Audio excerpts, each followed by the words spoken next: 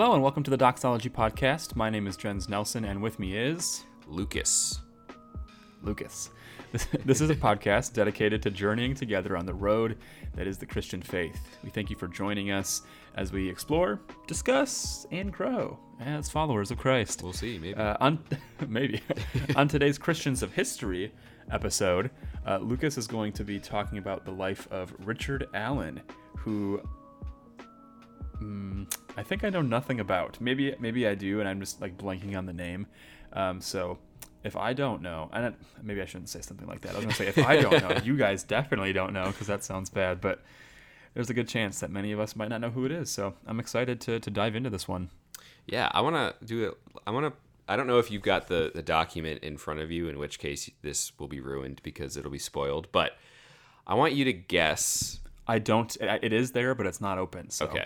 Go So ahead. I'm thinking of something. Like, I want you to guess what I'm thinking of. I'm thinking of a Protestant denomination that was founded in America. It's 200 years old, and in the year 2000, it had over 2.5 million members. Do you have any idea what denomination I'm thinking of? So it's Protestant, founded in America. Yep. So you said it's like 200 years old, so it's not historic it's not thousands. Okay, so I want to say like IFB, but I don't know why. So I don't know. The African Methodist Episcopal Church was and is, it still exists, was the first African-American denomination that was founded in the States. Like I said, over 2.5 million members 20 years ago, so I'm sure that number is higher now. It's still going strong, but if you're anything like me, and it seems like you, we probably don't know very much, if anything, about this denomination. I can't say that I really know much about it. I can vaguely remember hearing the name somewhere once. I remember reading about it in my American Protestantism course that I took, but before that, it's interesting to me. We're talking about an American Protestant denomination with millions of members and really like almost no cultural impact, with a big asterisk there, in the circles that I grew up in the culture that I was a part of. So I wanted to kind of frame it that way because I think it's really cool to dive into Richard Allen's history, because he was the founder of the African Methodist Episcopal Church as well as their first bishop. So this is the story and the life and the work of he was a bishop, the Right Reverend Richard Allen. So he was born in Philadelphia as a slave, kind of like reminds me of Lemuel Haynes, which we talked about last week. He was sold to a different owner who lived in Delaware, and then when he was 17, he was converted by Methodist preachers. And pretty much immediately, he kind of just jumped into preaching to everybody around him. So his family, everyone on the plantation, his master, people in local Methodist churches, he kind of immediately just was a preacher boy.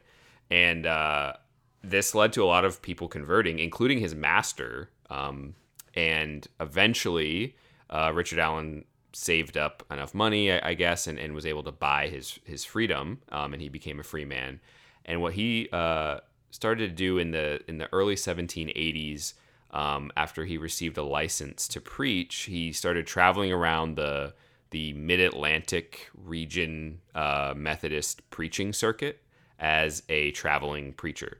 And if you're not familiar with Methodism, especially back in the day that we're talking about in like the 17 and 1800s, they were known for traveling Methodist preachers that would go on these, they called them circuits, and they were basically just routes that they would travel on throughout the year. And it's like a big circle, I think. And like, so you would go from town to town to town, village, farm, whatever, preaching, and you would travel along this Methodist preaching circuit. And then over the course of a year or whatever, you'd make your way to all the towns, and then the next year you'd go back to all of them. And it was this lifestyle of an itinerant preacher. And while he was doing this, whenever he'd run out of money, he would take odd jobs and earn some money, and then continue on his way preaching. And as Richard Allen is doing this in the early 1780s, he gained the support of some pretty prominent leaders in the Methodist movement, including the very influential Methodist bishop Francis Asbury, who basically helped make sure he had places to preach. I don't know exactly what that looked like back then, but he was kind of like a bit of a supporter and advocate for Richard Allen, which is pretty cool. In 1786, Allen moved back to Philadelphia, and he joined St. George's Methodist Church. He became really involved there in leading prayer groups and study groups for African Americans in the community. And as a result of that, a lot more African Americans joined the church, meaning St. George's Church specifically. And clearly that's amazing. That's a great thing. But it also caused a lot of tensions due to prejudice and racism between the white congregants and the black congregants, which really came to sort of a breaking point in November of 1787. I'm actually going to read in Richard Allen's own words. I'm reading out of Douglas Sweeney's book, The American Evangelical Story, which is a great overview of American Protestant evangelical history. This is an account from Allen's own words. A number of us usually attended St. George's in 4th Street, and when the colored people began to get numerous in attending the church, they moved us from the seats we usually sat on and placed us around the wall, and on Sabbath morning we went to church, and the sexton stood at the door and told us to go in the gallery. He told us to go, and we would see where to sit. We expected to take the seats over the ones we formerly occupied below, not knowing any better. We took those seats. Meeting had begun, and they were nearly done singing, and just as we got to the seats, the elder said, "Let us pray." We had not been long upon our knees before I heard considerable scuffling and low talking. I raised my head up and saw one of the trustees having hold of the Reverend Absalom Jones, who was another black leader at St. George's and was a friend and colleague of Richard Allen. So one of the trustees having hold of the Reverend Absalom Jones, pulling him up off his knees and saying, "You must get up. You must not kneel here." Mr. Jones replied, "Wait until prayer is over." The trustee said, "No, you must get up now, or I will call for aid and force you away." Mr. Jones said, "Wait until prayer is over, and I will get up and trouble you no more." With that, he beckoned to one of the other trustees to come to his assistance. He came and went to William White to pull him up. By this time, prayer was over, and we all went out of the church in a body, and they were no more plagued with us in that church. So you can kind of see in this story the way the church segregated the seating in the pews, made the African American congregants sit up in the balcony away from everyone, and they accidentally sat in a place that was reserved for whites, and then were in the middle of prayer even accosted and to move to a quote unquote proper seat, I guess, or whatever. Dude, so I cannot imagine. And can you imagine that in a congregation? I'm sure it's happened in your own recently, church. Yeah. Oh. Yeah. I know. It's really sad. It's really sad to think about and just hard to imagine. Thankfully it's hard for me to imagine that. But not thankfully, that is a reality of the way that people were treated and continued to be treated for many, many, many, many years after that story took place. Imagine the words of Paul to a church, a modern. I mean, I know that's not modern because it's the 1700s, or whatever. But I'm just trying to picture Paul's words to our even 21st century churches right now, and what would be said of our disunity. It's kind of scary to think about. So Absalom Jones and Richard Allen, they and their compatriots, they left the church. And like he said, they were no more plagued with us in the church, which I just love the irony in that statement.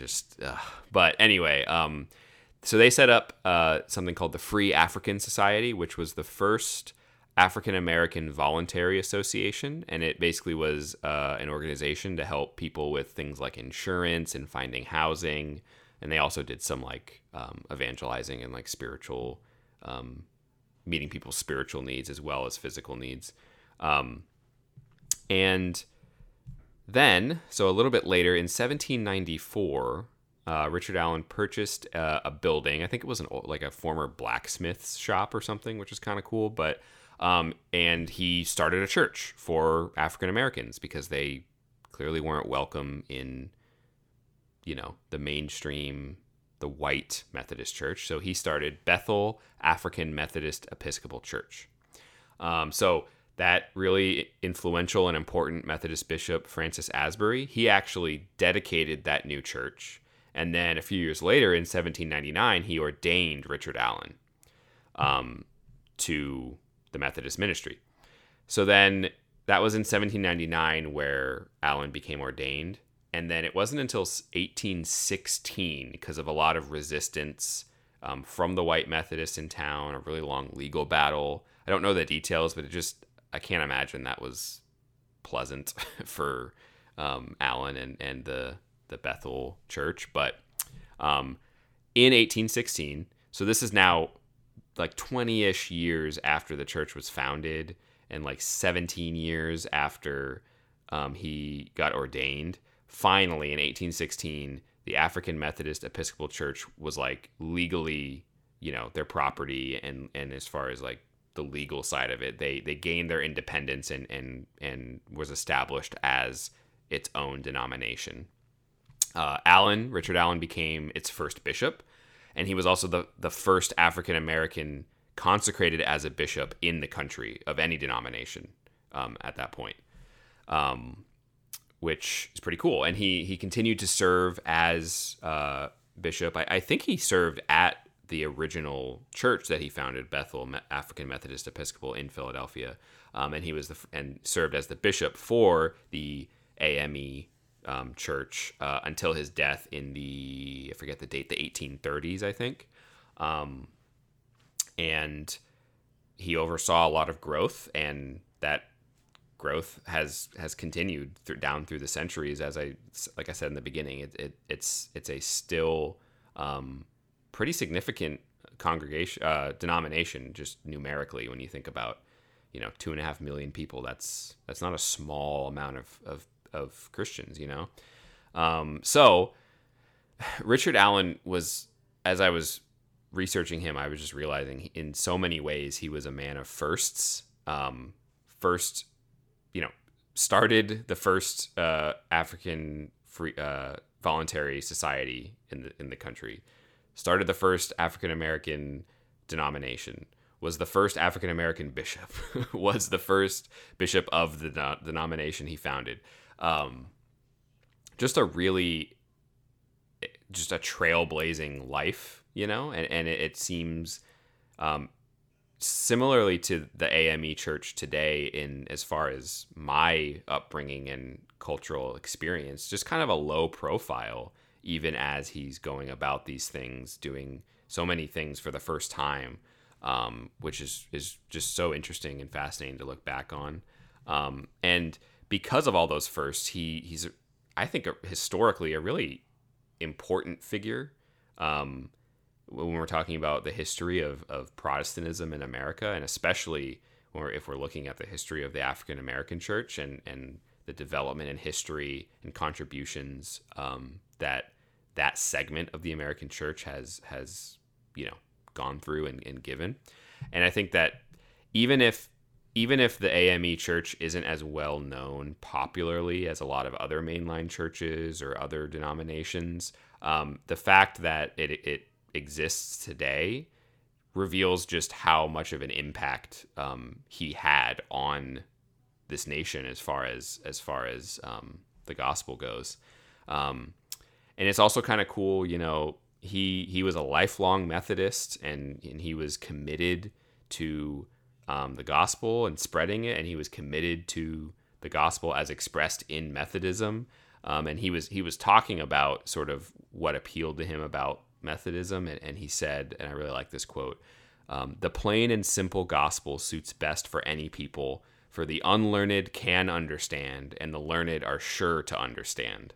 And he I think really found in that, what he found to be the plain and simple gospel, he was able to take it to his master when he was a slave and his family and fellow slaves on the plantation. And he seems to me continued that throughout the rest of his life and ministry, which is just really cool. So Richard Allen is, I think, a really exciting figure, and I was really just excited to learn what I did about him when I was preparing for this, and really excited to get to share those thoughts and those facts about his life with everyone. So yeah, that's Richard Allen. Sweet.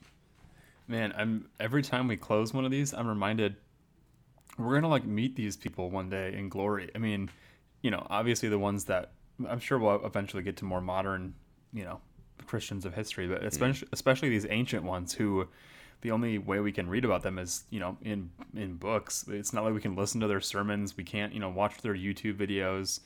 So I don't know. It's kind of exciting to think about that, the fact that we'll see these people one day. But definitely. Thank you, Lucas, for taking the time to discuss Richard Allen, and thank you for taking the time to listen if you're the listener. And we want to thank you for listening to this episode of our Christians of History edition of the Doxology Podcast. If you'd like to connect with us, we welcome you to hit us up on Twitter.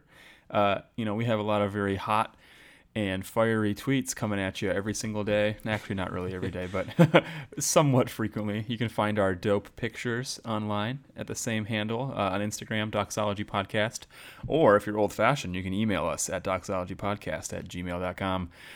We would love your feedback, your questions, episode ideas. We'd love for you to interact, especially when it comes to Christians of history, by giving us ideas for who to talk about, who you'd like to learn about. I know a couple of you have already. Don't worry, they are in our queue for people to be discussed, and we'll even, if we can remember who you are, give you a shout out. But we also welcome you to sign up for our newsletter to get weekly reminders and announcements of what we're doing. Check out logos.com/doxologypodcast. We'd just love to hear from you. So we hope you guys have a good rest of your day. Peace.